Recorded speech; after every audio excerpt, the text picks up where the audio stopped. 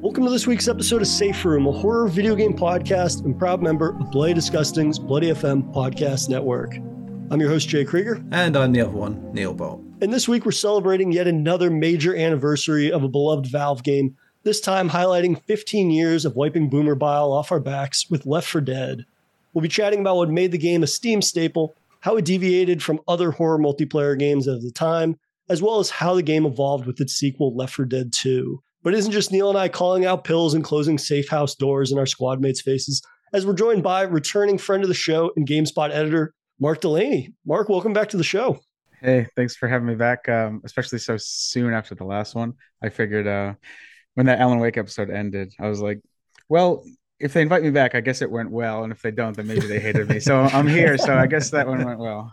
I think that's probably the quickest turnover, actually. I think turnover, but I think, your enthusiasm for Alan Wake obviously shone through. And we were so happy to, have an opportunity to chat with you again about a game that, I think you have a great deal of love for, and one that, is kind of been one of those games that, I've always had a love for. And at the same time, what was kind of strange about it was that it was a game that everybody in my immediate life when it came out was playing it. And I've talked on the show plenty of times, much to Neil's dismay, I'm sure, of like the fact that nobody in my immediate circle and like real life side of Twitter and everything like plays games outside of Call of Duty or Madden, which is fine, but I don't have anybody in my life to talk about some of these games that I love with. Left 4 Dead was a game, though, that, the fact that I was playing on PC, all my friends got it on console because, everybody loved Dawn of the Dead, the 2004 version in my circle. Everybody loved 28 Days Later. And to have a game that was channeling the runner zombie thing was just like very surreal for me. And all of a sudden it was like, oh, I have to get this on console now because all my buddies are playing it. And so I'm curious for you, like, what was your kind of relationship with Left 4 Dead when it came out? Was it something that you were playing on console, on PC? Did you have a good group of buddies to dive into with it? I got it almost on launch day, but it was a weird way that I fell into it. I didn't really know it existed. I kind of have to back up a little bit and explain why that is. Basically I've played games all my life, but I always feel like looking back now, I didn't really play like whatever I wanted until like 2007, 2008. That was when I was like 17, 18 or so. And around that time I started buying games myself. Before that, I was like beholden to whatever my brother brought home or whatever he purchased or whatever like I could shake my parents down for. And I always had this weird like I was aware of the fact that games were expensive, and so like sometimes I wouldn't ask for like the games I wanted. So I played a couple games from that era like GTA and Splinter Cell. I think those are still fun, but a lot of games I played pre 2007 2008 like movie tie-ins and like I mean Madden, a lot of Madden, which has always been like near and dear to my heart. Not that you guys will do one of those episodes, but I'll find a different show for that. But yeah, I don't know. It was around 2000. I mean, it was 2008 in November, like right when this game came out, that I was like, okay, I'm a big boy now. I'm gonna buy my own Xbox 360. I think my brother and I went in on it. He just had a birthday. He put some birthday money toward it. I was working and going to school, so I put some of my money toward it. And yeah, it was like the first one of two games that I brought home. It was Call of Duty 4, Modern Warfare, and Left 4 Dead, the original Left 4 Dead. Had never heard of it, didn't really know Valve. Even when I had been playing games growing up, it was never PC. So like it was all totally foreign to me. I like zombies. That game was new on the shelf. The cover art was cool with like the hands sticking out. So I gave it a try. I bought it on Xbox. I've always played it on Xbox until more recently. Like, again, now that I can kind of like pay my way through my own hobby, which is now also my job. I'll play Left 4 Dead on like Steam Deck. It runs surprisingly well on Steam Deck, or even PC with like all the mods and everything. So I've been playing it since the original, even though like I didn't know it existed until one day at GameSpot. No, I always do that. I work at GameSpot at GameStop. Caught me out for years. Yeah. So yeah, that's where I came to it from. Yeah, for me it was funny you mentioned COD Modern Warfare, because that was the previous year. That was the game that me and all my buddies were playing on console, and then I kind of got talked into getting that for console because that's what all my buddies were playing it. And then it was my turn to be like, actually, you guys, we have to play this zombie game on console now the following year. And I think that a big part of what made the original Left 4 Dead something that I found everybody basically in my circle could play. Not only was interested in playing because of the zombie thing and they were into shooters already, but, in revisiting the game for the last week and a half or so, I've always been surprised at how I forget just like how simple Left 4 Dead is from just a mechanic standpoint, but how that simplicity I never get burnt out on. If anything, the simplicity of those mechanics, the way that it handles and everything actually allows for some of the game's deeper strategy to really shine in a way that kind of just thrives on that cooperative aspect. Because sometimes with games that are sold as being these highly cooperative experiences, mostly I'm talking about shooters, the cooperative aspect, it's like, do you really need that? You need a guy that is like dominating, or you need somebody that's good at one thing, and then kind of you can rely on their skill set. But with Left 4 Dead, I find, since it's devoid of all of these sort of features and things that have become commonplace with live service games, perks, classes, and those types of things, with Left 4 Dead, it's so simple that you do have to rely on that cooperative nature. Even if somebody is, the weak link in a squad, if they're not cooperating, then all of a sudden that can mean, like a death sentence for everybody else, kind of. The other game that made me think of that around that time, proof that how multiplayer changed and they went a certain way, I always think of Battlefield and the way it was up till Bad Company 2, where you could utilize different abilities together and make a cohesive team, and because it was a simple structure underneath. And then the problem there with every Battlefield after that was them trying to stack more on top of it to make it like something else, and they ruined it. And I think that's also what ends up happening with like most attempts to recreate this game, is they do something that overcomplicates it like that, which I understand why, because you don't want to straight up copy it and go, there you go, that's the same game, because people will go, well, it's the same game. It's like, well, yeah, that's what you need, but that's always the way. I think about that often. I wrote a thing, I think I shared it with maybe Jay or something when I saw you guys might be doing a Left 4 Dead episode soon. It's kind of like, just so you know, like, this is one of those games for me. I talked to a lot of devs who have made games like it, and we'll probably get into it later, so I don't want to jump ahead, but like there are a lot of games that try to be Left 4 Dead, like you said. It's basically spawned like a subgenre within like shooters, or this horror co-op shooter, horde shooter thing. There's so many like it, and you're totally right that everybody's like, well, how can we build on those foundational systems? And sometimes those new systems that they add on top are interesting, but at the same time, it's like it's weird because they must have like, to use like Back 4 Blood as an example, even the title is very much harkening back to, they want you to know, like, same studio, different people, different human beings, which I think shines through in that game. Yeah. But, same studio, the name is obviously alluding to it. And they built this whole like roguelite system and everything. And it's like, they must have data that tells them that people expect like these metagame elements. And so like, I almost can't fault them for trying to add new things on top, but it's like, yeah, I don't know. That's why I'm so excited about this episode, is because Left 4 Dead, it almost feels like it could never be done again.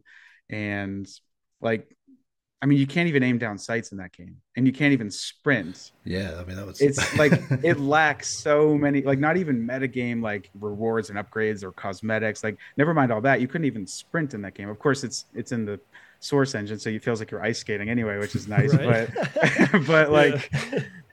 Like it lacks so much in terms of like modern expectations, and yet it's so timeless. I was just playing it this morning just to kind of mess around with it. Honestly, it's never far from my mind. I could have done this episode with no refresher, but I was like, well, now I just kind of feel like playing it because I'm going to be talking about it in a couple hours. And I was just like, I was just blown away that like everything still works. I don't care that I don't see an XP bar going up and I haven't unlocked the new camo skin, or like it's so simple, and yet it's so effective. It's amazing. It could never be done again, because now everybody's got to do all 6 more layers to it. And it's like, no, man, the one layer was perfect. There is your inroad for something like Madden, because sports games are like the thing, where they're trying to give you the same thing every year, but trying to change it at the same time, and it's always upsets people, whatever you do with them like that. As for me, it's like with soccer, football games. So I the endless frustration of that is, you like being in your comfortable sweet spot with these things because it used to work exactly like you remember when it was all offline largely, and the online portion was like its own dedicated thing. That's how it is. It won't be any different ever again, sort of thing. I'm glad somebody mentioned Back for Blood, because I was going to bring that up as the prime example of a game that, while we covered it for the show, obviously when it came out, but it was the type of thing where I wouldn't say it was a bad game, but I would say that it is a upsetting example of the modernizing that happens when people see something, that a formula that has worked in the past, obviously Left 4 Dead, and then they start applying all these features that are just modern conventions that, if they didn't release that game with a lot of those features, I feel like the game probably would have gotten dinged even more than perhaps some people were dinging it in reviews and coverage and stuff, because of the fact that, oh, well, it doesn't play like all these other modern shooters, which, to our point, which we're getting to, is the fact that, if the game was devoid of all of those sort of modern concessions, all the skins, all the unlocks, all the XP, the fact that guns have stats and all those things, like those are all barriers to entry to a certain degree, right? I think that was something that made it difficult for me when that game came out to get my friend group again to play that. Because, we're talking about a number of years later. I'm like, hey, you guys remember Left 4 Dead? Let's try Back for Blood. It's a similar concept with some changes to it. And, again, my friend group is very not into anything past COD and Madden. And so, like, reading stats on guns right away, they were like, well, I'm not really into that. I don't want to do that. And it's like such a low bar to clear. But at the same time, it's adding a layer of complexity that I don't think actually adds anything really meaningful, in a way that, when you're trying to harken back to Left 4 Dead didn't have any of those things. And so to add those features and it not feel like it adds anything meaningful, in my opinion, like the fact that this gun does 0.2 damage more or whatever, it's like, okay, thinking about Left 4 Dead, I played that game constantly because it was so satisfying just from a gameplay standpoint. There wasn't that progression system. There wasn't rewards behind it. And I think a big part of that is the AI director, right? The fact that was, and it's funny now, like if a game said on the box, like, oh, it's got an AI director or something like that, you'd be like, oh, that's like marketing jargon. Like, how much is that really going to affect it? But like thinking back in the day when Left 4 Dead came out, that was such a groundbreaking feature, I found, because of the fact that, we played games constantly and replayed multiplayer games because of the fun factor. But like the idea of going through a level or a match and things are slightly different, like that drove a great deal of our sort of just continually playing the same maps and just not getting as burnt out on them. I guess for you guys, like how impactful was that AI director the first time that you saw it, Mark, or experienced it rather? Yeah, I mean, it's everything. You can't really tell, on one run or whatever, but as you go through Sure. the campaigns and you replay them, and you start seeing like, oh, okay, now this corridor goes that way, and now this door that used to open is now like boarded up, so now I have to find an alternate route. The level design things are small, but appreciable. And then on top of that, with the AI director controlling, when the hordes arrive and which specials are showing up and how many at a time. And it even understood, like, you can't, I think this is something that Back 4 Blood actually messes up, not to make this a second Back 4 Blood episode, but it'd be third actually, I think, because we covered the beta as well. So. Yeah. Yeah, they sometimes, like, the special effect is like, it was like the AI director that they used in that game in Back 4 Blood, I mean, it just wasn't tuned to like give you the right thrill, like the right sense of pressure. Like, like some specials can like do like an area of effect attack and you want to get the hell off of that space, and others will keep you stuck in a spot, like the hunter in Left 4 Dead or something like that.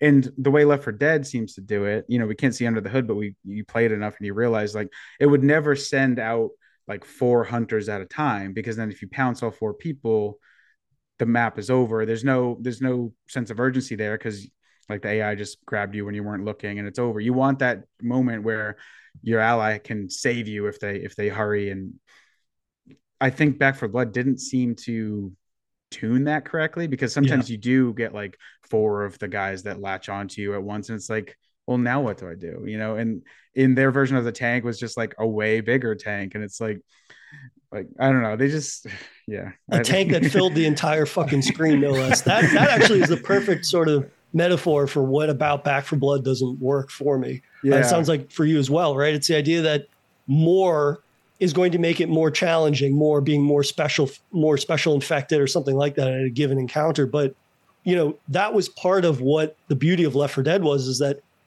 at least for me, I never felt like, oh, this is the director is getting pissed over the fact that like we're doing too well. So all of a sudden the difficulty spikes in a unnatural way to the degree that all of a sudden this feels like very unfair. It always felt more challenging, which is obviously the intention and what you want. You want a challenging experience, but I still always felt like there was an out, so to speak, right? And it's to your point, there weren't 4 hunters being thrown at us. They weren't throwing 3 tanks at us at a given moment just because I chewed through the last horde with my squad or something like that. It always felt like, oh, the director is kicking things up a notch, but kicking it up a notch never turned into like overkill to the degree where I was like, well, fuck this feature, because this feature all of a sudden is making this so difficult to the degree that we all have to be the best people that have ever played Left 4 Dead. And just the fact also, like with Back 4 Blood, the fact that that sort of tank creature takes up the entire screen, all of a sudden it's like you have this random spectacle. And I think about that. I think the first area or the second area where there's like a tunnel, you fight one of them. And I was like, how cool would this have been if this had been the finale of one of the acts, which, you know, is Left 4 Dead's whole thing. The fact they have those big finale set pieces, but rather than just throwing, you know, a multiplier of 10 of special infected at you, the set piece was more the setting itself and making that a unique setting that felt like this culminating fight that would be at the end of, you know, a George Romero movie or something. Yeah, and I don't, like I said, I don't want to just hate on Back 4 Blood the whole time. One, because it's kind of off topic, but two, because so many games have, like I said, have tried to do Left 4 Dead. Like, I mean, when I did my feature last year about like interviewing teams that have done games like it, I almost stayed away from the games that are like very much like it, because a lot of those teams have sadly like gone away because they tried to do it and it didn't work out, you know. So I ended up interviewing teams that did like Deep Rock Galactic, which is like there's some elements there and it's different, or like Vermintide, Darktide, stuff like that. And they obviously all like paid respect to it in different ways, but and many, if not all of them, also did AI directors. But I think the one thing that Left 4 Dead's AI director gets right, that to my memory, the only one that really comes close today is actually the one that's made by the people, the actual human beings at the top of like the Left 4 Dead team originally, which is the Anacrusis. And that one's, it's just now exiting early access, I think maybe even this week or next week or something like that. And I haven't played it in a few updates, and there's been like dozens and dozens of updates, but I could see like there was a kernel of something there when I was playing it when it first came out like last year, and I was like, okay, this is going to be one to watch, because not only is it the people, which right away like calls my attention to it, but like I'm playing it and it feels like it's getting there, because that AI director is everything. You have to get that pacing right. You know, if you, like you said, if you're throwing too much at me all at once, it just feels ridiculous. There's no strategy to it, you know. Like when I was playing Left 4 Dead earlier this morning, I was backing up and the tank's charging me and he's covered in bile. So like the zombies are kind of aiding me, but my teammates are all strewn about dealing with their own problems. And I'm like unloading into the tank with the AK, which is like the least accurate of the ARs, but it's also the most powerful, if I remember. So I'm like, all right, if I hit my shots, I can finish them off in this round, you know, before I have to reload. But meanwhile, I'm like backing up and not really knowing when I'm going to hit a wall where he's going to like flatten me and I'm going to be stuck in the turnbuckle, so to speak. And like, I don't know, just Left 4 Dead is so full of those moments, and every game that's tried it, like sometimes they have them, you know, here and there, but not consistently enough. And it always leaves me like yearning to just go back to Left 4 Dead.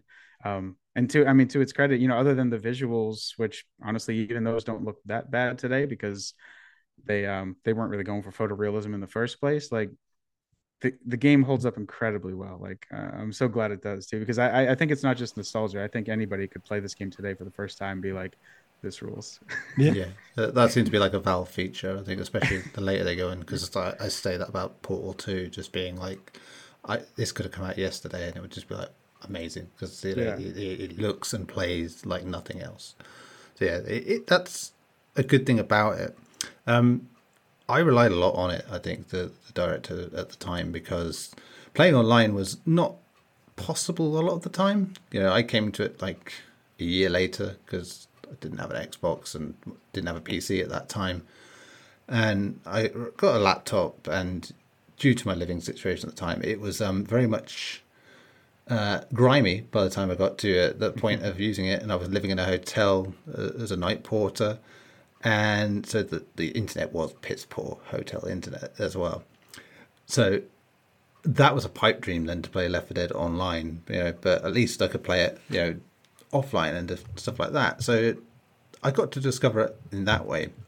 And, the AI is good for the at least your player characters to a degree, but probably not quite as sophisticated as the creative AI that is directing the game. And so you learn a lot more, I think, playing on your own because of that, because you are kind of dictating the pace as much as any system in the background, because the bots will just sit there and do whatever needs doing in any given moment. Maybe not quite reactive enough, but I've seen worse in years since then. But it was quite the experience, but I liken it to that experience I had with like GTA Online when that came out, and how horribly broken, and how I'd wait for hours to play it just because the little bits I got out of it were so special, and so amazing and different to anything else I was playing. That was like, I will tolerate every shit thing going on here to just get a crumb at that. Because the other game I played a lot around then online was the PC game No More Room in Hell, which is like the slow zombie version of this almost, where it's very melee focused. Yeah. I played that last year. I forgot about that till you just said it. Oh my god. Yeah. I mean, that's been going on for years. So it's like, So they were like the two things I was like really into, in terms of that. And that I'd played online a lot then with the same problems, and it just felt special and different. And so it wasn't. I never really got like a good time playing this online ever, really. Even now, of course, because who's playing it really? There's not many people around. So he's back to sort of doing the single player stuff. But even then, it's such a great sign that I think it works well with or without people. I think when we talk about those comparison points with different games, a lot of those just wouldn't work, I think. And then because they rely so heavily on people and being of a certain skill set and having teamwork that isn't always going to be there, especially if you've got strangers involved, which is like 90% of people's experience, I'd imagine, you are setting yourself up for a fall, because you are going into it with a flawed idea of what the game is going to be like. You need that balance, and I think having something in the background that is pushing and pulling the game in a way that's comfortable and helps you out is to the benefit of making a game work on all levels. And it goes back to what we were saying about the way those games have gone and become more complex, more whiz bangs and doodles and whatever are going on in them, where you could strip it all away and make the most basic thing. And like Back 4 Blood, I think the biggest problem there, when you look at it now, and especially since, is Warner Bros. And everything they had to do with the game. I mean, look at everything they've done with any big game they've had. It's like you can see the signs of what they do to the games that make you think, I think this might have been a different game if it had come out in a different era, or not been with that company, sort of thing. So it's a miracle it even came out. I mean, we saw what happened with Turtle Rock the first time with Evolve and the way that all turned out. I mean, as much as there was slight hubris in terms of like, we can change the world with this game, and like, and they weren't wrong. I mean, someone went and did it later, but they had what they needed. It was, the problem with that game was very much the same problem people had with Back 4 Blood, was just the way it was packaged and presented was like, that's not going to work in the long term. You're going to have people look at it and go, well, you're not what you're saying you are. And in fact, you're quite gaudy and gross and a bit like those other things that are coming out like that. And it isn't the game's fault necessarily. It's the marketing like that. And I think one of the most telling things with that was having like a big budget cast, like, oh, look, we got this name in here, like that, which is great because I got to interview Barbara Crampton for that. So that was like good by me, Nice. But yeah, that's it. So I was happy. But all the same, It's like, you don't need that really for a game like that. It's like, it's very much reminiscent of what we see in like modern CG or animated adventures for kids in movies and stuff, where they'll go with the celebrity voice cast rather than people who can do voice acting, like that. It's, you can tell the difference in how the approach and the vision and what works for things. And so yeah, as much as Back 4 Blood's getting mentioned, probably more than Left 4 Dead at this point, it is. I don't think it's entirely the developers' fault that it went the way it did. I still think it's one of the better examples overall, even with all that baggage that it carries. You brought up No More Room in Hell, which reminded me of the fact that reason why Left 4 Dead was such a big hit with myself and my friend group was the fact that it was the first time we had seen runner zombies in a game, which, was like a huge deal because my generation, my buddies and I grew up on, the Dawn of the Dead remake. And then we had the 28 Days Later movie that we all loved and everything. And so it was like, oh, this is like ratcheting things up to a degree. And to see a game that channeled that same level of energy. And then, that kind of ties back into the AI director and the fact that every time you'd hear one of those howls and knew a horde was coming, it was that pants shitting moment every single time. And, we on the show, we make a point not to really talk about horror games in the sense of like, how scary is this? Or this was the scariest moment type of thing. But, that was legitimately a terrifying aspect of Left 4 Dead. And, granted, you play enough of something, it's kind of like, oh, the implication of a horde coming and fucking up our current run. But, generally speaking, the first few times when you're trying to anticipate where, 30 to 50 zombies are going to burst through which door, the one on the left, the one on the right, somebody's healing, somebody's reloading. There's only two of us. There's three doors type of situations. And the fact, again, coming back to the randomized nature of some of the layouts and then item location and where you're going to encounter certain special infected and these things like that made matches very intense in a way that previously I wasn't necessarily even playing a lot of horror multiplayer games at that point. But I think that, that aspect made this game incredibly appealing from that standpoint. But also, and I wrote about it for my column for this week for Dread XP about the special infected and the fact that, anybody that came to Left 4 Dead later, has never played Left 4 Dead, is probably listening to this and being like, well, like the special infected types are like, you see those in every type of game, but like Left 4 Dead was the one that I think really did set an industry standard in terms of, having a special let's just call them special monsters in terms of the broad strokes for horror multiplayer gaming. But, like the one that vomits on you, that then you take acid damage, or one that's able to, pull you away from the group, or one that's able to pin people down. Like they're again, I keep coming back to the simplicity of this game. Each one of the infected specials, their ability is pretty one note, but the multitude of ways that you can utilize those, especially like when you get into the competitive side of things, in that simplicity, people can begin to string together these combos that can, basically completely kill a survivor in the right hands of different people. And I think for me, that was also what, in coming back to the game this week, was so surprising, was just like the ways in which you can kind of layer all of these things together. When you're playing with people that know what they're doing or something like that, you guys are actually communicating, like those very simplistic things can end up being devastating in the right hands. And I think that's one of those aspects, again, when you talk about why Valve games feel so timeless when you come back to them after, 5, 10, 15, 20 years in some cases, they feel like it's clearly a game that was ahead of its time, whether or not the game was kind of being championed in the moment of when it was released. Because it's just one of those things you come back and it's like riding a bike. It takes 5 minutes and you're like, oh yeah, this is why this was such a big deal. And then, 3 hours have gone by and I should have been doing something else, but I'm running through, No Mercy again for the 10,000th time. Yeah. The only thing that doesn't really age well, at least on Xbox, you can probably reconfigure the controls on PC. I think on Xbox you can't though. So that takes like 8 minutes of me getting used to it again, because like crouch is I think LB and to bash them is LT and reload is B, not X. So like a lot of that was sort of counterintuitive to like what would soon become the vast majority use like controller scheme, which was like the Call of Duty scheme. Basically everyone kind of just adopted that. Like if you're making a first person shooter, it better be the same button layout as Call of Duty after 2007. So and like Left 4 Dead didn't really do that. So that, like, even this morning that was like the one thing that I had to like remind myself of. But yeah, I mean, there's really nothing else about it that like I said, even the visuals.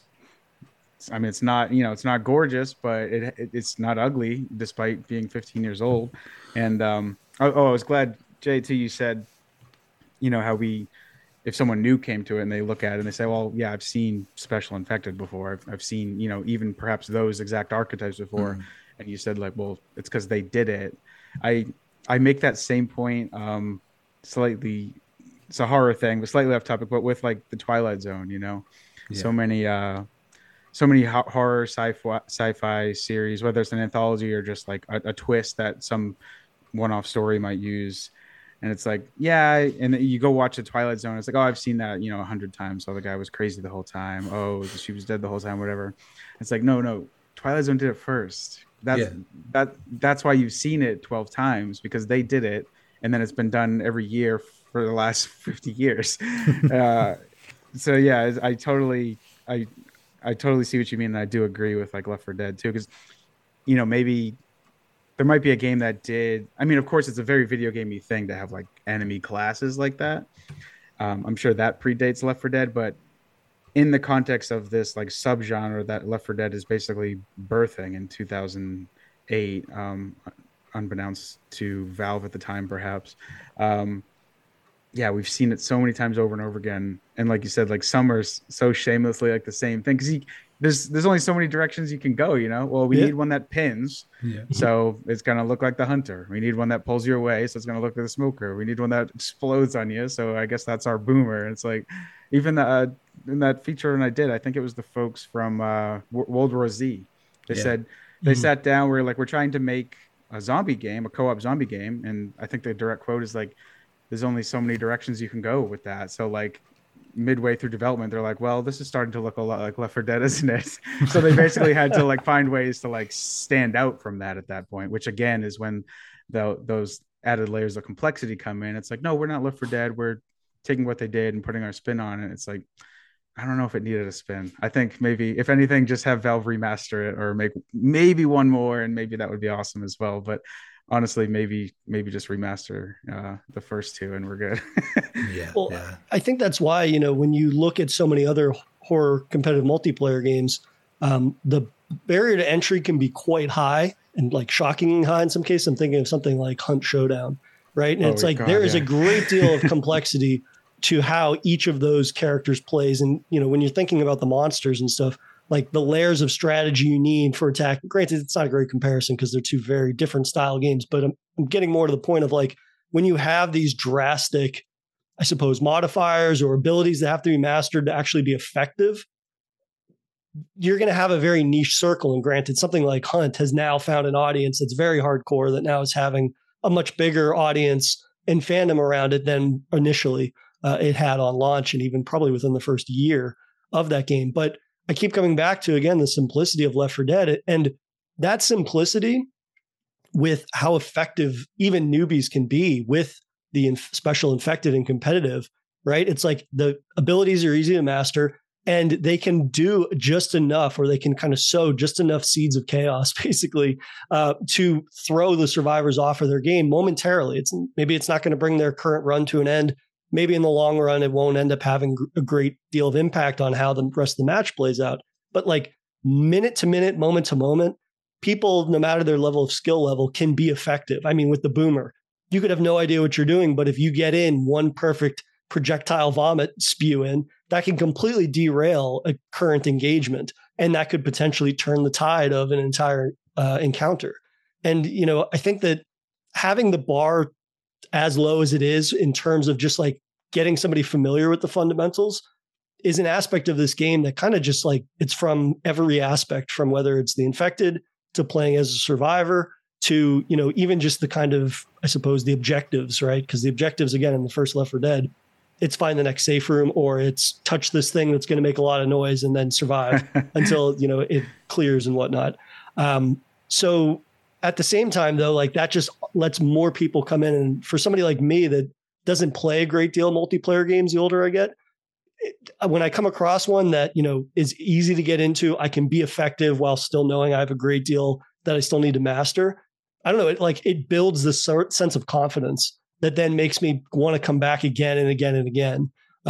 Which, sometimes when I play or try a competitive multiplayer game, it's like, oh, well, if I know I need to dedicate this many hours to mastering this combo between these three abilities and whatnot, it's why I can't get into Dead by Daylight, basically. Like, I've enjoyed brief stints of that, but like to truly be great at that game, I feel like you need to master these abilities in ways that if you don't put in the time, it's not something that you can kind of casually enjoy. At least that's my impression on it. But we are going to take a quick break. And when we come back, we'll chat a little bit more about the Survivor side of things, some of those game modes, and then how the sequel kind of revamped and introduced some changes to the Left 4 Dead formula. And we're back from our break. And one thing that we haven't really chatted about is the Survivor side of things. And again, I keep saying the simplicity of Left 4 Dead and why it's so remarkable. But, really with the Survivor side of things, and, it's no surprise Valve, has had a history of shooters, so they clearly know how to do that. The shooting in this game was incredibly gratifying, I found, always. And, I've mentioned before the break this idea of like building confidence in a multiplayer focused game. And, the fact that the runner zombies in this, which are what you're encountering 90% of the time, the fact they can get killed in one or two shots, like chewing through hordes of those zombies builds confidence, but then it's almost kind of this false sense of confidence because the AI director is taking notice of that. And they're like, oh, you think you're like going on this crazy tear? Well, here's a boomer that's going to puke in your face and completely throw you off your game. Or I'm going to throw a hunter and they're going to kind of pin down the person that was trying to heal everybody. And I guess, for you, Mark, like how is playing the Survivor side of things? Yeah. So one of the things I noticed when I was playing this morning, probably noticed this before, but it must have left my memory and came back. And it was really satisfying is when you're playing as the survivors, even against the AI, it's hard to explain. I almost wish I could show you a clip, but the AI is like, they're smart enough to like play like a human. So even, I mean, at times, and at least with the enemies, I know Neil was saying earlier that the cooperative AI isn't always great, and I feel like that's always the case in these games, even this one, which is the best of them. But when you're, it's PvE. Like I had this bout with a boomer on the Boathouse finale this morning, at the end of Death Toll, I think it is, and he was like hiding from me, and I was like, it was so interesting. It was like he knew my my field of vision, and I could hear him beneath me. And he's wanting to spray me, but he doesn't want to pop out. And it was so interesting, like for any game to do that, but for a game this old to do that, I was like, it really makes playing as the survivors, even against the the AI, like it just makes it stick out again. And it's we're gonna keep using the word, I guess, but it's such a simple thing, and like, I don't know. I just looked at it and I was like, how are they doing that? Because they've got me on my heels now playing as I was Bill. I just jumped into a random match on Xbox and I got Bill. I'd prefer Lewis, but Bill's cool too. But and I was just like, wow, they've really got me on my heels here.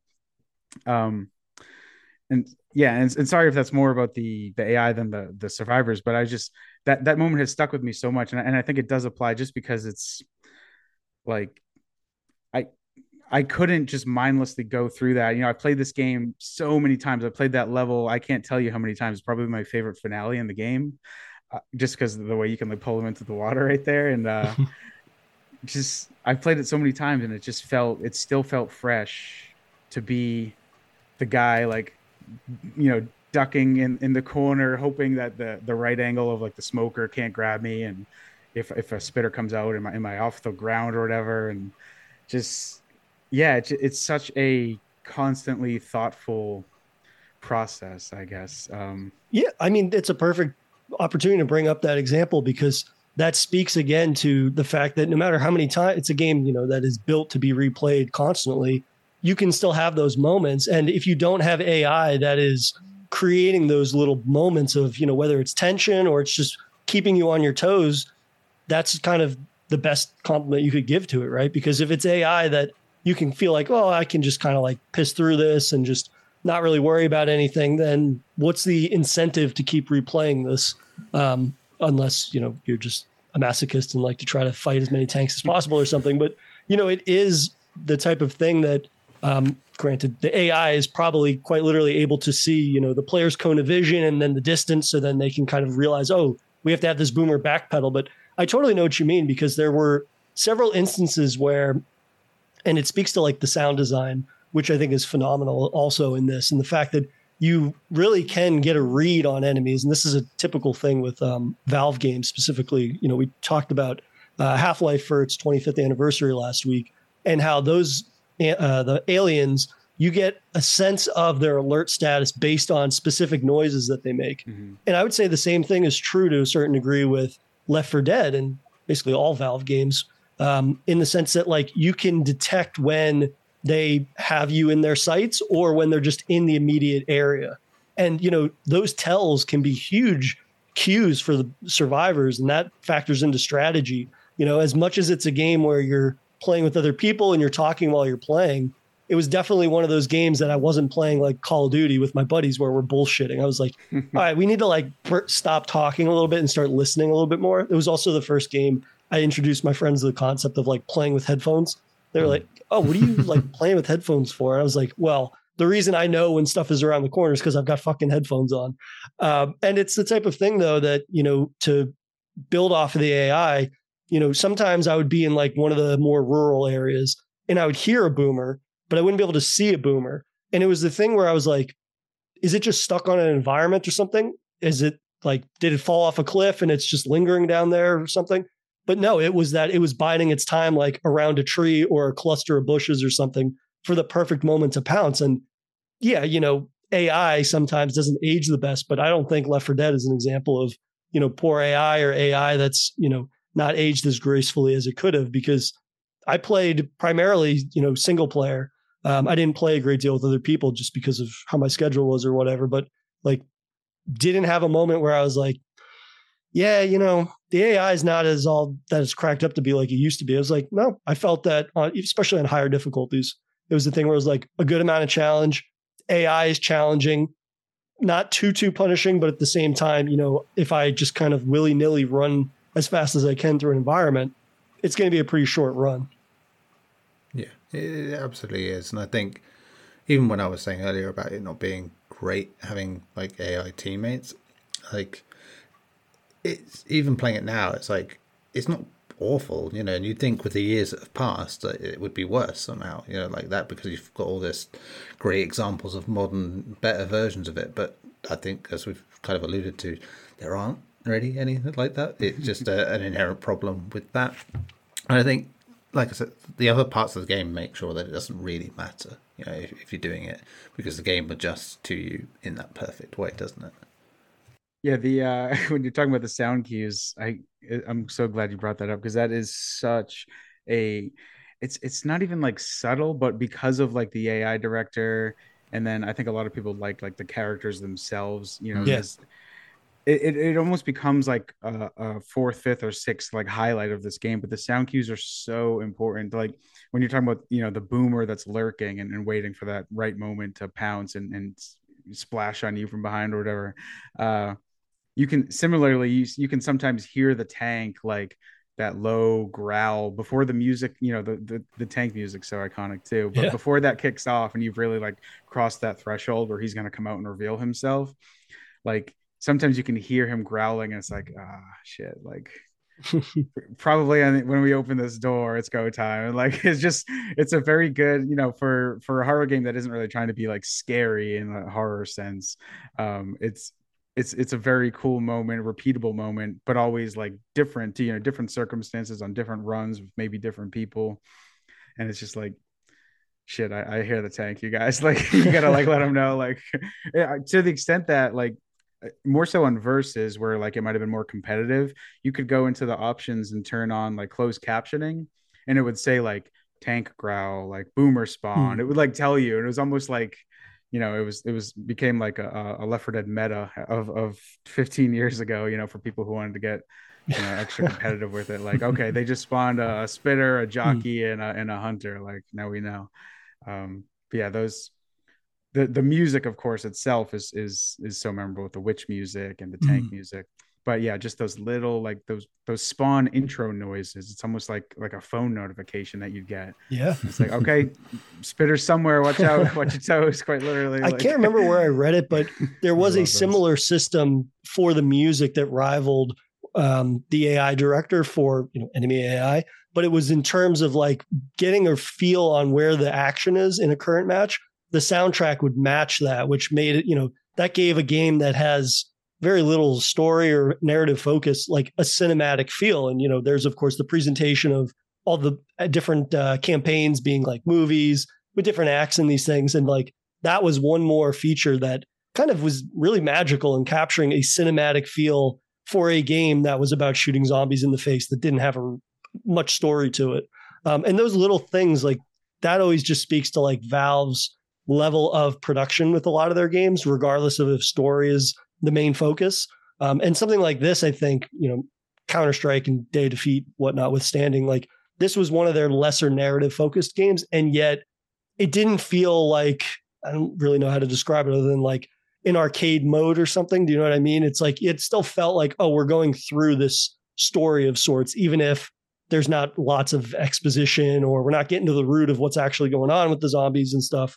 But like you said, in terms of the characters and even the survivors having these little sound bites, that gave a great deal of personality to these characters that, we get bits and pieces of who they are, but in those bits and pieces, it's so indicative of just their personalities and their quips and these things that you feel like you have a better grasp of who they are than you probably actually do. Yeah, they and maybe even the sequel like does this better perhaps, because I feel like of the 8 playable characters across both games, probably Ellis sticks out as like the most who got like the most like Sure. character work in his voice lines, Yeah. with his stories of his buddy Keith and everything. But even in the first one, like by looking at them sort of what each of their vibes are, or each of their vibes is rather. And then yeah, just through those voice lines, not only do you learn who they are, like Lewis with his tie and his, I mean, I love his voice, but you learn that he was like the office worker and Zoe's the college student. And then more visually obvious is like Francis and Bill, who's like the veteran and the biker dude. But just the way they played off each other, the way that they, I mean, they were survivors together and they came from very different backgrounds, obviously. But they still kind of like gelled together in that way and maybe joked with each other sometimes, even when like you like accidentally shoot a teammate or something. The way they like tell them to cut the shit is like, it's very like, like we're on the safe side here. Let's button it up, people. We're trying to get out of this alive. It was never like, I don't know. It wasn't adversarial. They were just from 4 different pockets of society, but the way they come together and you learn who they are. And like you said, like not just who they are, but like vague details of what they're going through, because of course there's those like the iconic messages and the safe rooms and the walls and everything, but also like, oh, come on, we're if we follow this way, we'll get to Riverside. And then next campaign starts and it says like, welcome to Riverside. And you just get these little like inklings of like place and time. And it's like, I don't know why the zombies are here. I mean, zombie media loves not explaining that anyway. So that's perfect. And then, but it's almost like Anytown, USA. You don't really know exactly where it is. In the second one more so, it's like, okay, this is the South. But it never, I don't know. It just feels like you could put those people anywhere. And like, it's just, I don't know. It's just a joy to get an understanding of who they are and to listen to them talk to each other. And then just try to get those little like hints of what they're going through beyond like, in between those loading screens. It feels like a lot happens and they're talking about it. And it's interesting in a world that's like so many games just try to be movies, but then this one like literally takes like the movie poster concept, but doesn't do a lot else with it in terms of like directly explained narrative. And it just feels like you come away with like a lot regardless, or at least enough to fill in the blanks in a way that's like enjoyable. Yeah, I think it's also an example of what Valve does best with their writing in games, in that they ask a lot of interesting or intriguing questions without necessarily giving you a great deal of answers, which kind of keeps you going. It's part of what, with Portal, I loved so much about both of the games. Maybe the sequel had a few more answers in store, but it was the type of thing where it's like, I want to know how this world operates. I want to know who's behind this glass. I want to know the purpose of what's going on. And, you would see the scribblings, much like in Left 4 Dead. You'd see those in Portal on those little nooks and crannies where like people basically got behind the curtain, if you will, and were scratching messages and things. Like it asks a lot more questions than it necessarily always answered, which I think kind of kept me going along with it and wanting to keep going, whether or not I ended up getting an answer to any one question, because of the fact that 5 or 6 more were going to be asked basically in the next area or the next zone or something like that. Yeah. I think another reason they end up being quite memorable, characters and locations and like even the backstories themselves, is because the games came out. They were like, in the early days of YouTube, and there were lots of compilations and uses of the source engine, modifying and things like that. And they became like, living, breathing memes, effectively. I remember a lot of my early sort of YouTube watching was the sort of gamer poop style stuff where, the Gmod idiot box was one of my favorite ones, where you'd have characters from all sorts of source engines, things put in every meme that was on the internet, like the Hadaway song, thing from SNL or Night at the Roxbury, things like that. And it made those characters sort of go beyond the games. And like there was always like little in jokes about like little tales and the stuff with the witch and things like that. And you get that being made into these things that are shared around beyond people who know what the context is. And so they become pop culture in their own way. And it's like that hadn't really happened before for games like that, I think. And, for Valve especially, Half-Life 2 was just before all that happened. So this was like the first time they really got involved in that, and they became like an internet-centric game. I mean, and Portal went and took it into fucking space, literally, in the sequel. But with the whole cake is a lie thing became like the first big like video game meme thing. So I think that definitely played a part in making them feel special, and perhaps possibly why many of the games that tried to emulate it have kind of missed the point a bit. There's an organic nature to how the game became as big as it did that went beyond just like people talking to each other going, I played this game, it's really good, like that, blah blah. It's like the internet made the game bigger and better, and the characters became as one-dimensional as they may seem on the surface. More people discovered more about them because of that. I think for Left 4 Dead, they're sort of like the cake is a lie thing was probably like pills. I remember pills, yeah. like pills here. Like that was like always this kind of like internet meme type of a thing. Lewis and Bill, especially, they love pills and all those little YouTube videos. Those two, I don't know. Zoe and Francis weren't as big, but those two.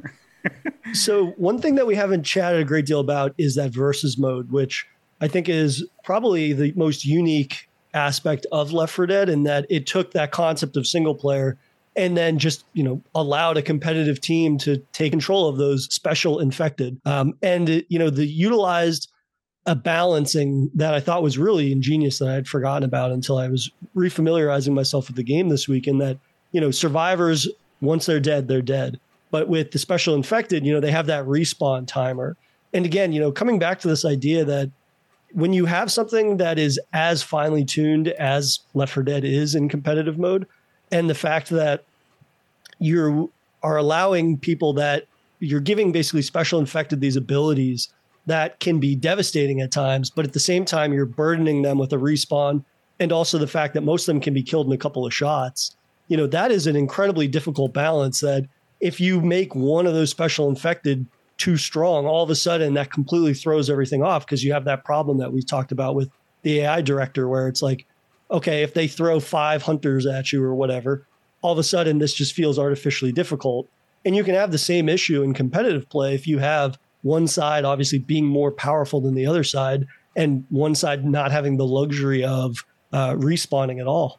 Yeah, my brother likes the competitive elements in games much more than me. He gets really sweaty for, I mean, even Call of Duty, he's big into that. And I left that series years ago. But so after we got all the achievements and everything, and we found ourselves playing a lot of versus, and it's funny to play it. It feels like like I wonder how much of the AI director isn't like perfectly ported over, because it almost feels like you're peeking behind the curtain with the way that you have to spawn out of sight. You can't just drop in front of them. You have to kind of get somewhere to hide and then kind of make your advance on them and try to approach them tactically so you don't immediately get exploded as the boomer from 30 feet away and do nothing for your team. And then even like the respawn timers, I wonder, it just feels so much like the regular game, except now you're playing a full team. And like you said, it's the same rules apply. You can't all be hunters at once. It knows, the game acknowledges like who's out there alive right now, so, which means that limits who you can become, because they don't want to let that imbalance creep in. And it's interesting. It's, again, so it's so simple, because if that really is just how the game works, except it's almost like they flipped a switch. They're like, okay, now it's PvP. It's like everything's the same, like whatever algorithm they're using to determine all this stuff. Like it's exactly the same. And then to the extent that even as the monster, as the infected, you're playing as these big gross monsters, but you still very much rely on the cohesion of the four. If I'm the boomer, I got to get in there tactically and I got to spray these people, or because if they kill me, then I've got like whatever it was, a 20 or 30-second countdown before I can get in there and help again. It's like in that in between, and I'm sitting there and I'm waiting, and I'm itching to get back in, but I'm stuck behind that, basically a penalty timer for me, at least in that instance when I've totally blown it. uh and it's like all the meanwhile you see them making progress. It's like, if I was in there right now, they'd probably, two of them would have been down, I would have killed this guy. But instead you're like spectating, and they're making progress to the level. It's like, god damn it. Like, so you become so, it's like the same sensation, but now you're like these gross monsters with some like some really cool like abilities that overall probably take like I think there's a higher skill ceiling there, to learn how to pounce with the hunter, or to understand like how far can I spit with this spitter. Or I guess the spitter is a sequel only one. I keep doing that, but because now it's all like one game in my head. I forget that the original was just smoker, hunter, and boomer, and then tank and witch, of course. But sorry, I was interrupting you. What were you saying? Oh no, I was just going to say, I mean, it's easy to conflate the two, because now they are quite literally, one experience. And that was the thing that I was most surprised about when I went back to play through. So I spent the first half of the week just playing vanilla Left 4 Dead, and then I went back and played Left 4 Dead 2 and re-experienced all that content while still playing some of the content from Left 4 Dead 1, but in Left 4 Dead 2. And, that was something that I was going to kind of kick off for when we chat about a little bit about Left 4 Dead 2, and the fact that, they have a great deal of additions, but I was surprised in the sense that like the things that are being added, specifically the special infected types, they don't feel like they are, I don't know. It doesn't feel as if they are obviously not from the original game. You obviously know that they weren't from the original game, but I mean, the way that they are designed, the way in which they have these specific abilities, and, the ways in which they can kind of like cause chaos within a group of survivors. It doesn't feel as if like they included new special infected that completely change how the game is played, right? Which can sometimes be an issue when you're talking about sequels or additional content or something like that. You want to include content that adds new strategy, but doesn't kind of like rewrite the entire experience, if you will. And so with something like the Spitter, I was surprised at how natural it feels to be included in that sort of rogues gallery of special infected. Good that they didn't, put the jockey in Mardi Gras V's or whatever, because the second one is so like Southern focused. It's got more of like a setting. The first one, I don't know if they ever really imply. I think they're in Georgia at the end, aren't they? Of that game. At the end of the first one? I just know it's East Coast. That's all I know. Yeah. Yeah, it kind of just feels like it could be like New York or just anywhere, Virginia maybe. And then, I guess they're making their way down south because of, as we learn in the sequel, those storylines cross over eventually. Mm-hmm. Oh, yeah. The DLC campaign. That was it. That's where they go into Georgia. So maybe the sacrifice when I think canonically Bill dies, which that was like the most story they'd ever done. I was actually looking at the Steam charts for it today.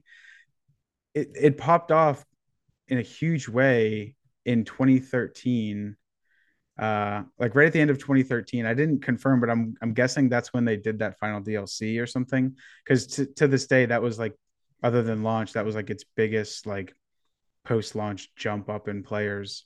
Was right around then. So that must have been when they killed Bill. But what were we talking about?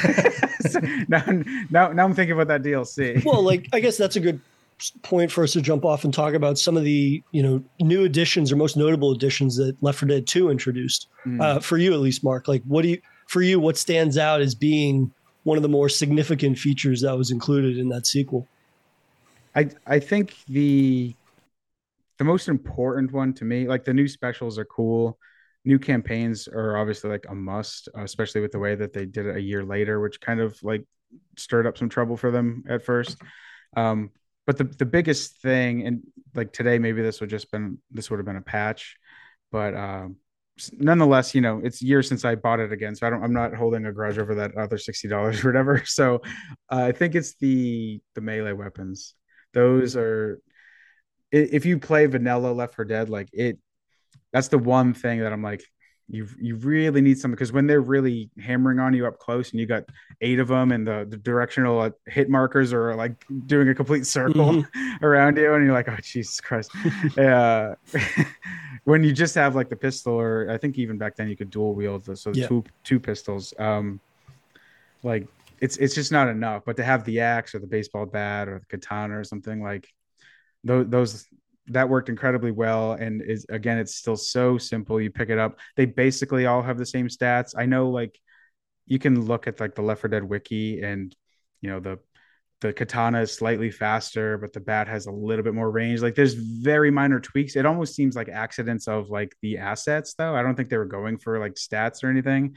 It was just like, yeah, the axe isn't as long as the katana. Not to interrupt you, but that is at the same time an example of how you do that properly, right? It's that you are given that information, that feedback that, oh, this has more reach or that might be faster, from actually just using the weapons and playing the game, not giving somebody a statistic or a pop-up that says this does 2% more damage or whatever the fuck. Sorry, go on. Oh no, I was pretty much segueing out anyway. I talked too much, but I was saying, it just fits. Like, that was kind of the one thing. Like, I can't remember if at the time I was like, man, it'd be nice to have a baseball bat in this game. But so when it comes along, you're like, of course, of course, melee weapons are here now, and that's so important. And that's, in retrospect, that's what makes, if you play the first one now in the framework of the second one, in the way that all exists in one game now, basically, if you just buy the second one, you kind of just have the first, as long as you're okay with playing with all those upgrades, like the new specials and the melee weapons and stuff. It just retroactively like makes the first one better too, I think. Anyway. Yeah, it's much the same way that IO Interactive did with Hitman and 1, 2, and 3, and just like each game then added the previous game with the new stuff and made it a cohesive whole. And it's like, I don't think that's a really smart approach to it, to be honest. This week I bought like the original Left 4 Dead on Xbox as well, because I already had Left 4 Dead 2. It's like, because I was like, well, I know it's different, I just want to make sure how different, And it was like, I always like that too, that you can go back and find like the original version in that way. And I do think it's better for having gone through the Left 4 Dead 2 ringer, if you will. I forgot to mention also and maybe you were about to say it, Jay, so sorry to jump in, but the first one, as much as I love every campaign, the second one messed with the structure of those campaigns more. Like in the first one, every finale is travel a bit, get to this final holdout spot, and then wait for the rescue vehicle to arrive, basically. And you go through a couple waves of tanks and hordes and everything. The second one, they had, most iconically, perhaps, the parish, which was like the finale for the whole thing, when it's like, we're not like camping down, we're not like hunkering down at a boathouse or Mercy Hospital's rooftop. Now we're going A to B across this bridge that's like going to collapse in a few minutes, and we need to get the hell off of here as soon as we can. And the zombies are coming the other way, so it's like we're swimming upstream. That one was awesome. They did like Dead Center, where it's like we have to collect these gas cans and fill up this car and drive the show vehicle off the mall's show floor or whatever. Yeah. They did a good job of like tweaking objectives, in ways that like I don't dread any of them. There's still no campaign that I dislike. I mean, if anything, the only thing that ever annoyed me was when one of them wasn't, or some of them weren't like 5 chapters. Yeah. I was like, I always want them all to be longer. I don't know. It doesn't even necessarily make them better, but like I remember Crash Course was like a DLC campaign with 2 chapters. A couple others have like 3 or 4. I was like, give me the 5. I like all 5. But yeah, they diversified the way you got through the world without ever like abandoning what worked. It was super smart. Yeah, I think the voice work was better as well. I mean, I know they made it like bigger and more voice lines and all that stuff, but I just think it felt more natural. It was one of those small little evolutions they did between games. That I don't know. I connected with those characters in a way that I didn't so much with the first ones, where they kind of felt like I said before, like internet pastiches. These things that became big because of memes, if you will. Kind of earlier, I started to touch on it with Ellis, and now that you mentioned like the way that the internet kind of took hold of it and made it their own, and kind of colored in some blank spots that Valve deliberately left blank. Yeah.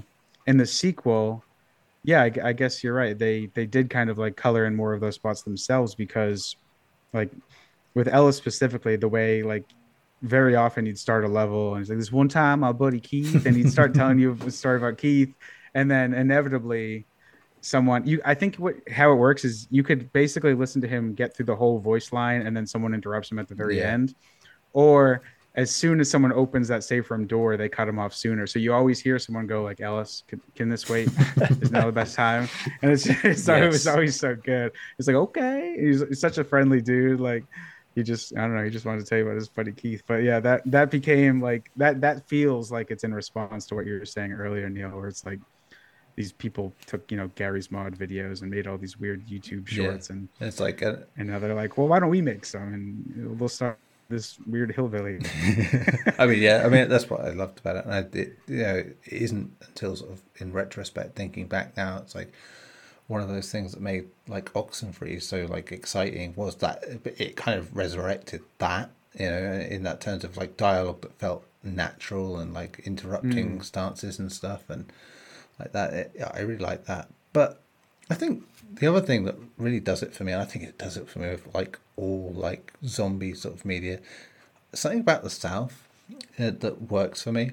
I think probably The Walking Dead's like been a big part of that. I obviously acknowledge that, but I think of stuff like Hunt Showdown as well, like that. Just the idea of something about the swampy South and the history of like the zombie and voodoo and things like that having connections as well. I think always make it feel like a more natural fit for zombies in general, even if they aren't, they are like miles away from the original idea at this point.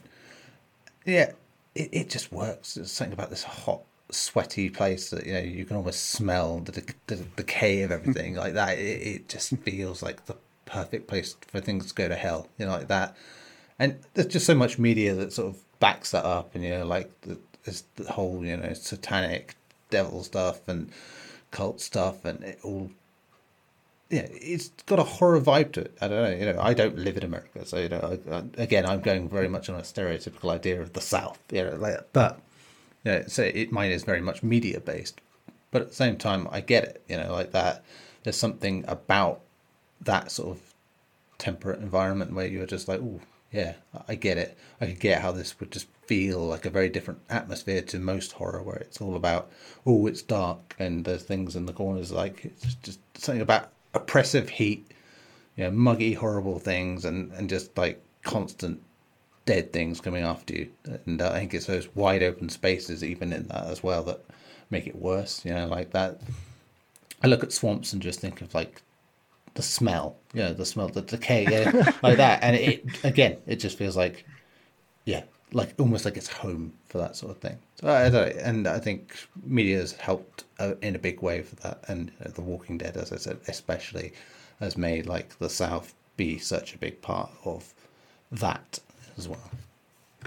Well, I think just after the original game, and it's not a knock against the original Left 4 Dead, but it's like in video games, we're pretty well accustomed to, rainy, dark city streets, woods, these types of things. And so when the sequel came out, if anything, it was just exciting to get these much wider open environments, but also the fact that they have that, that Bayou twang to them, if you will, right? So it's giving you environments that you don't explore all that often in video games outside of this and like Hitman, right?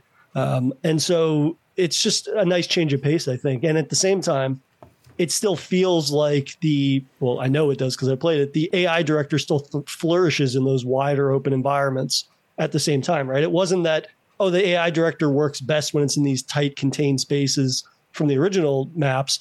But if anything, it just shows how versatile it is. There are obviously additions made to it and things over the course of the year in between both games and then on subsequent years of support that Left 4 Dead 2 would receive. But you're right. There's something about it too. The fact that, again, it's playing off of that movie poster idea that Mark was talking about earlier, where it's like, you're going to have a theme for this new film and each of the chapters is going to explore the setting of that theme in a variety of different ways.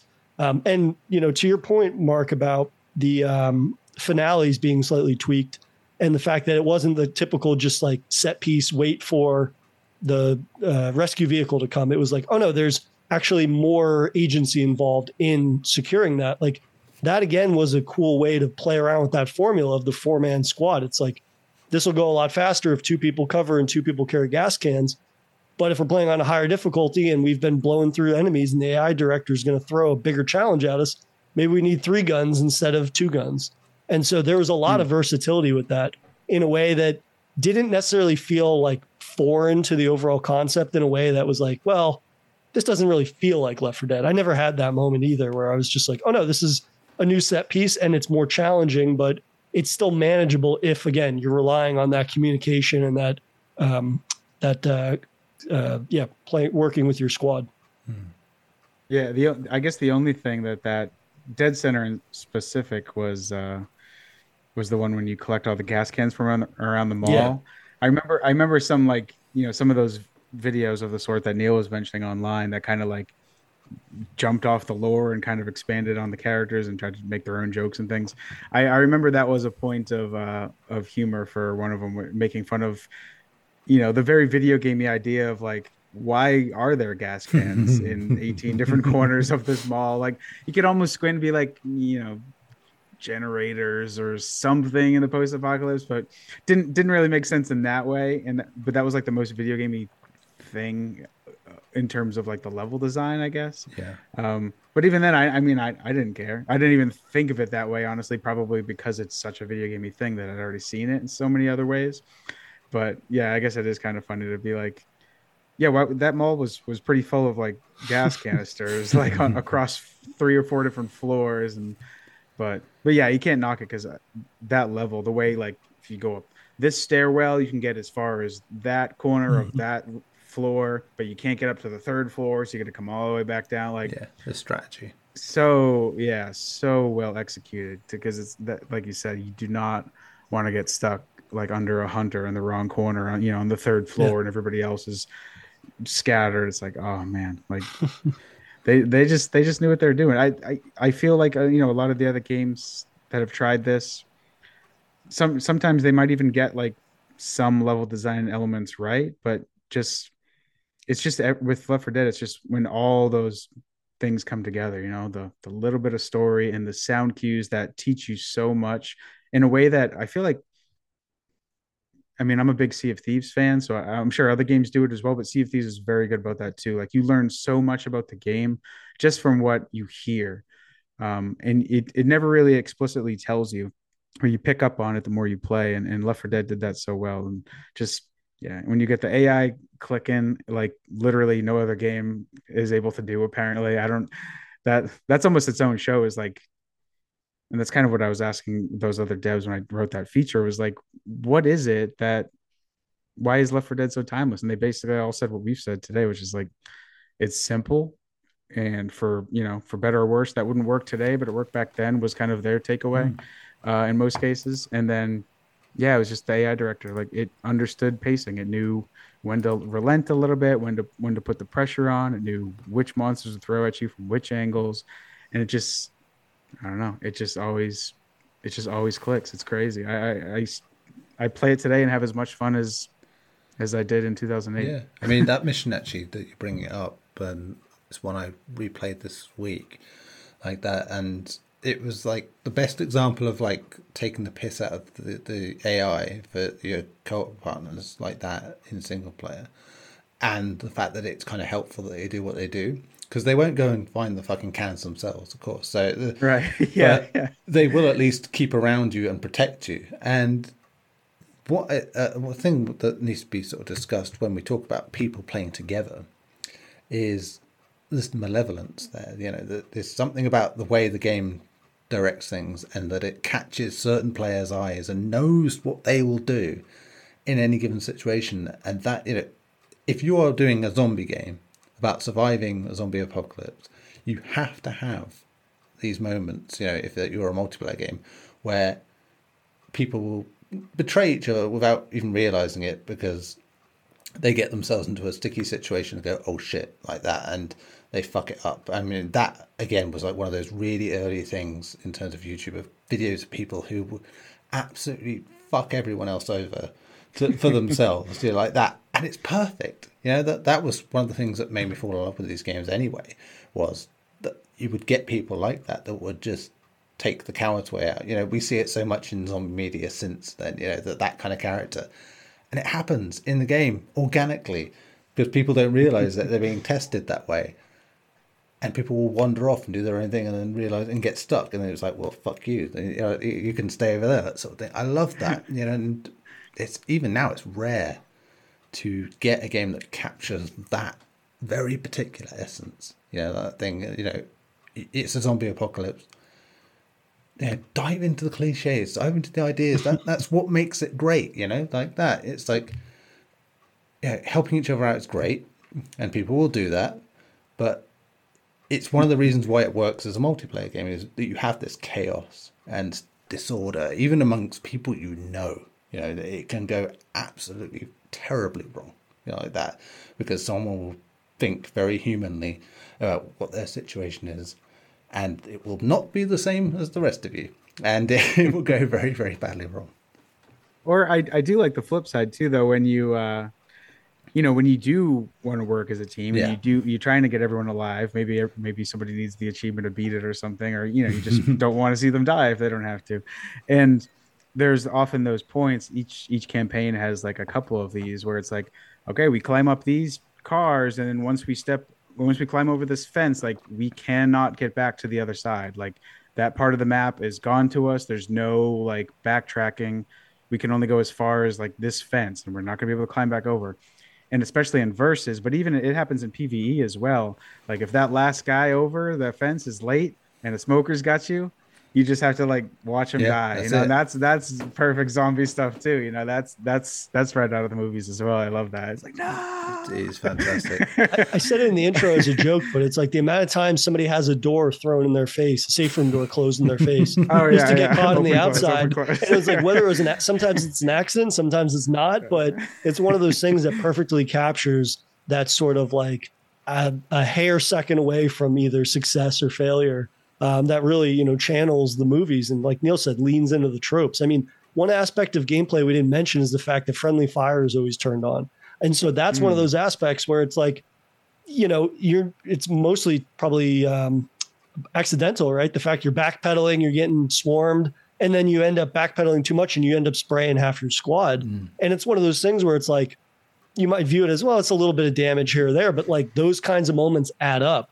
And so that, again, is one of those things where the emphasis is on playing with your squad to the best of y'all's abilities, and the fact that like you have to take into consideration every single shot, because one too many of those types of fuck ups will kind of just destroy an entire run, or you get to that finale and all of a sudden you've got, you know, a quarter of your health or something, and you're kind of, you know, we're going to relive probably one of the darker endings of any number of zombie movies that are out there.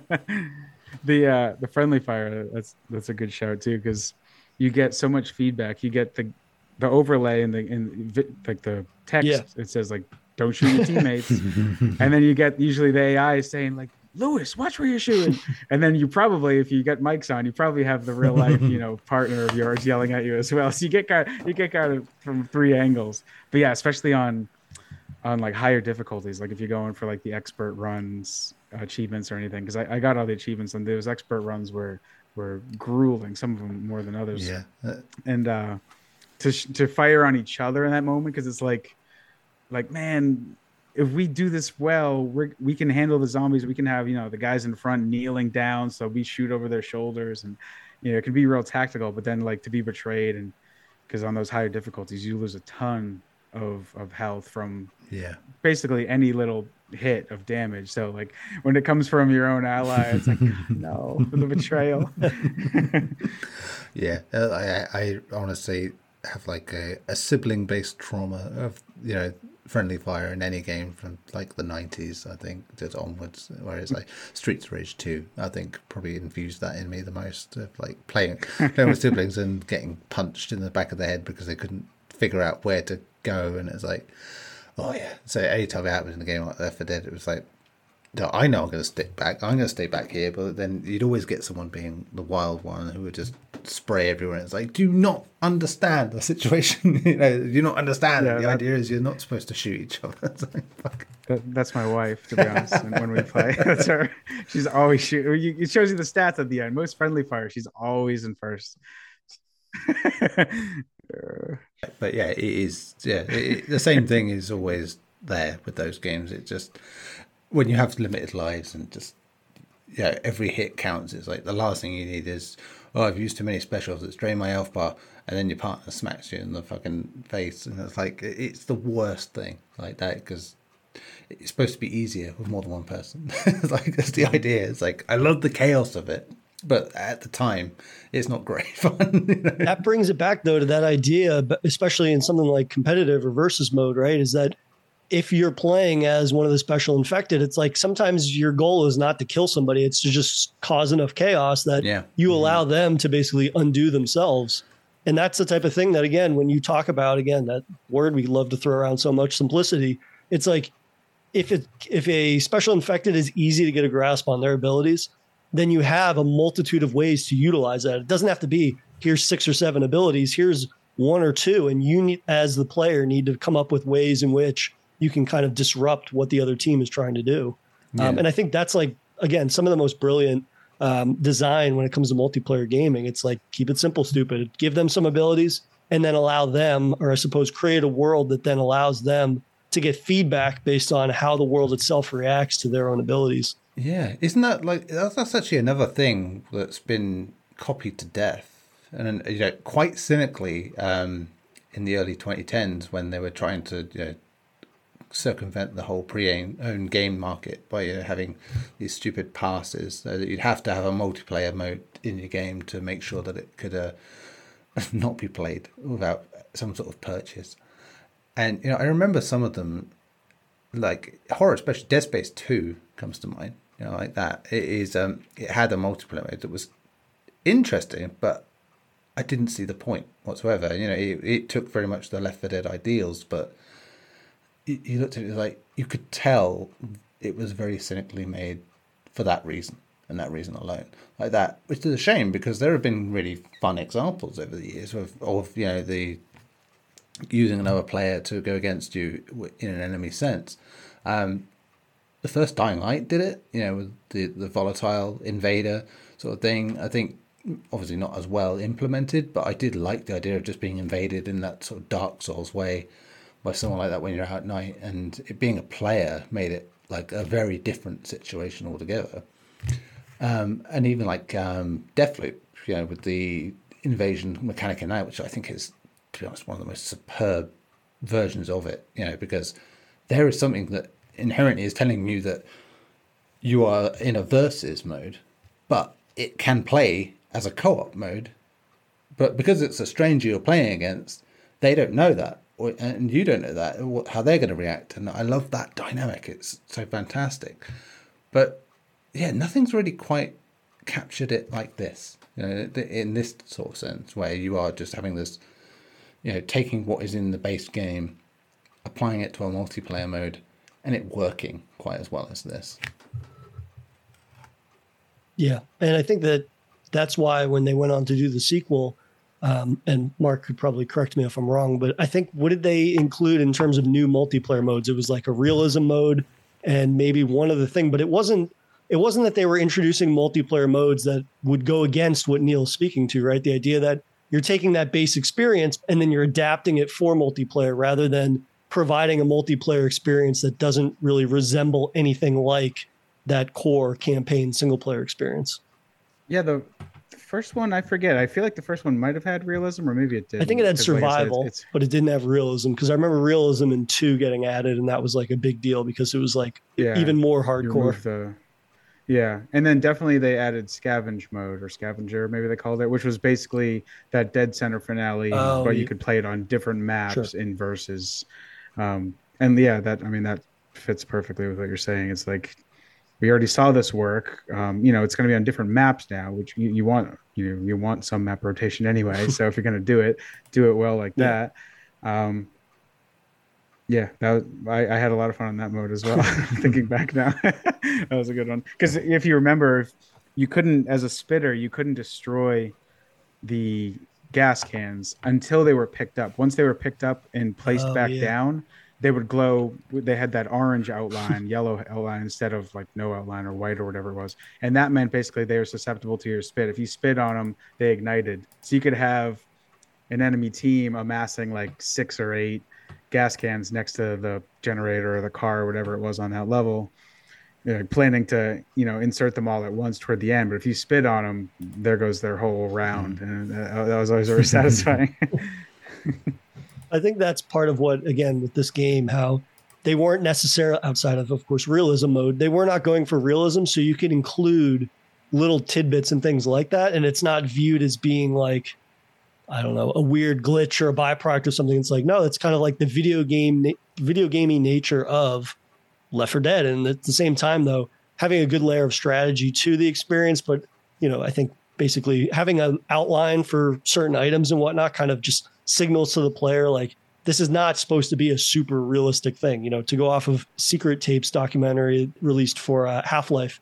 And there's that fantastic Gabe Newell quote in there where he talks about, like, I don't play games for realism. I've never found realism to be fun, right? And so it's one of those core concepts where it's like, you're going to have certain mechanics in games, and then if there's a loop or sort of I suppose, a byproduct of it that wasn't maybe necessarily intended, it can still have a layer of strategy or fun factor to it that doesn't maybe feel like game breaking, I suppose. That reminds me something I was, again, thinking about this morning, and I wasn't sure if we were going to touch on it, but now that we are, I'm going to say it. When you start to reload, but you're being bombarded with zombies right in your face, you can mash them off you, and you're kind of completing that reload even as you're hitting them. So it's almost like you're setting a timer once you start the reload, and you can kind of break it up. I forget if Back 4 Blood does that or not, or for that matter, which other games like Left 4 Dead do it. But that was so important because that was an area where they're like, if we wanted to go for realism, you'd be stuck reloading for the rest of the match because there's 12 of them surrounding you. You're never going to get that reload in. And that, that would plainly suck, obviously. So they kind of let you start the reload, you gotta melee a couple of them off you, and then eventually you finish that reload and you're ready to rip through them again with your AR or whatever it is. And they, that was like exactly. I'm so glad you brought that up, because that was exactly what I was thinking this morning. It's like, that's an interesting angle. They're like, it's not realistic, but it obviously works way better this way than the alternative, so we're just going to do it. And I think it's those little things that add up, and that's basically why it's still so good. I'm so glad you brought that up, because that was in my notes and I completely forgot to mention it, because I realized that when I was playing the original, and I was like, this is a lot more fluid than I remembered it being. I was like, I'm not getting bogged down with reloads. I'm not getting caught with an empty mag a lot of the time. And I think that is a fantastic example of that applies to that quote, because it's the fact that, like, if you're going to be fighting hordes of 30 to 50 zombies, that's going to get so fucking boring and tiresome if I'm holding an empty gun basically half of the time, right? And so to be able to have that reload continue and then shoving them off and then having a full gun, it lets you, like, again, get back into the fight, which more or less, again, speaks to another quote from that documentary, which I'm just going to keep quoting, I suppose. Where they talk about, like, every 3 to 5 seconds, if the player is moving forward, something has to happen.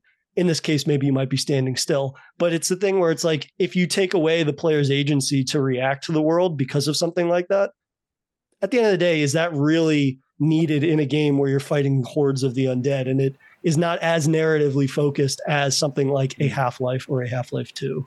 I think in terms of wrapping up our conversation, I think we had already mentioned, like, it would be fantastic to get a remaster of just, I suppose, Left 4 Dead 2 that then, includes all the Left 4 Dead stuff. But like, what features would you want if they were to ever make a Left 4 Dead 3? Like, is there a way that they could expand on the Left 4 Dead formula in a way that you maybe had wanted, just based on your sort of, I'm sure, hundreds of hours playing through 1 and 2?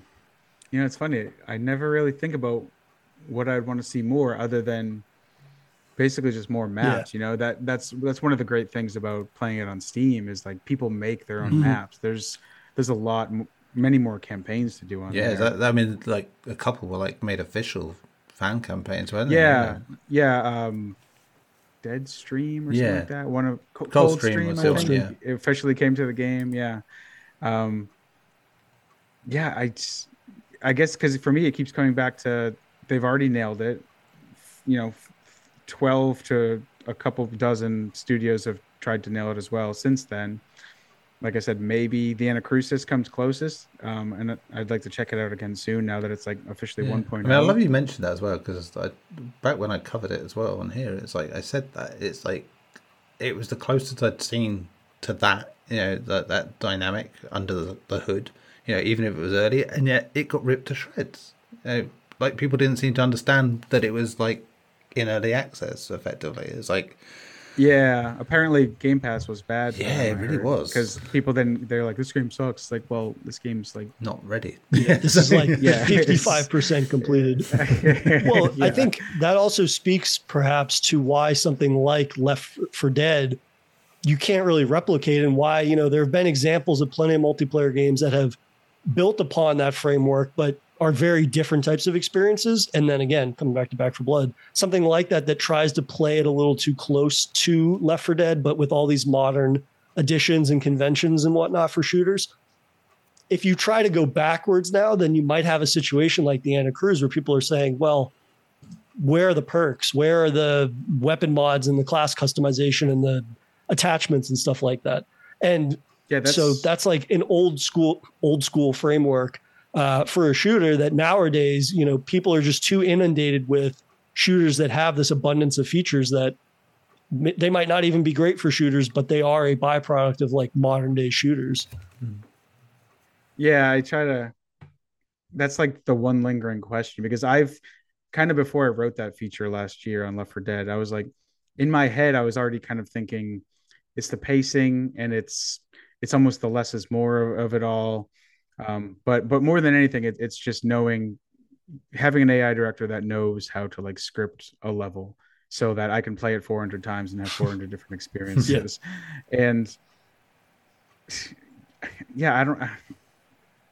I'm just thinking about your earlier question of what they could do differently. Cause just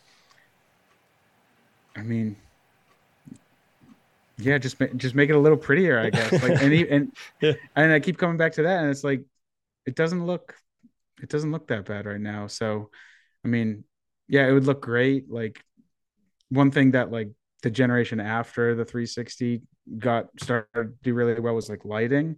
I'd love to see. I've never messed with like Left 4 Dead's like visual mods so much. I assume they're out there, but I kind of just like the new levels and stuff. But yeah, just if it's kind of if it ain't broke sort of game like that. Yeah. Oh, that's what I was saying before too. Is it? I still don't really have an answer for. Do people actually want, like, if a Left 4 Dead 3 came out and it was as simple as we have seen the first two to be, would people care? Like, maybe is it the case where Left 4 Dead fans would get it, but it wouldn't bring in any new people, and that makes it like untenable? Or I don't really. Well, this is it, isn't it? But at the same time, Valve clearly didn't give a shit with. They gave us a new Half-Life, but then they made sure that the least amount of people possible could play it. So it's like, do they really care if they make a multiplayer shooter that 10 people can play? Who knows? It's an odd sort of thing. Personally, I don't think we need one.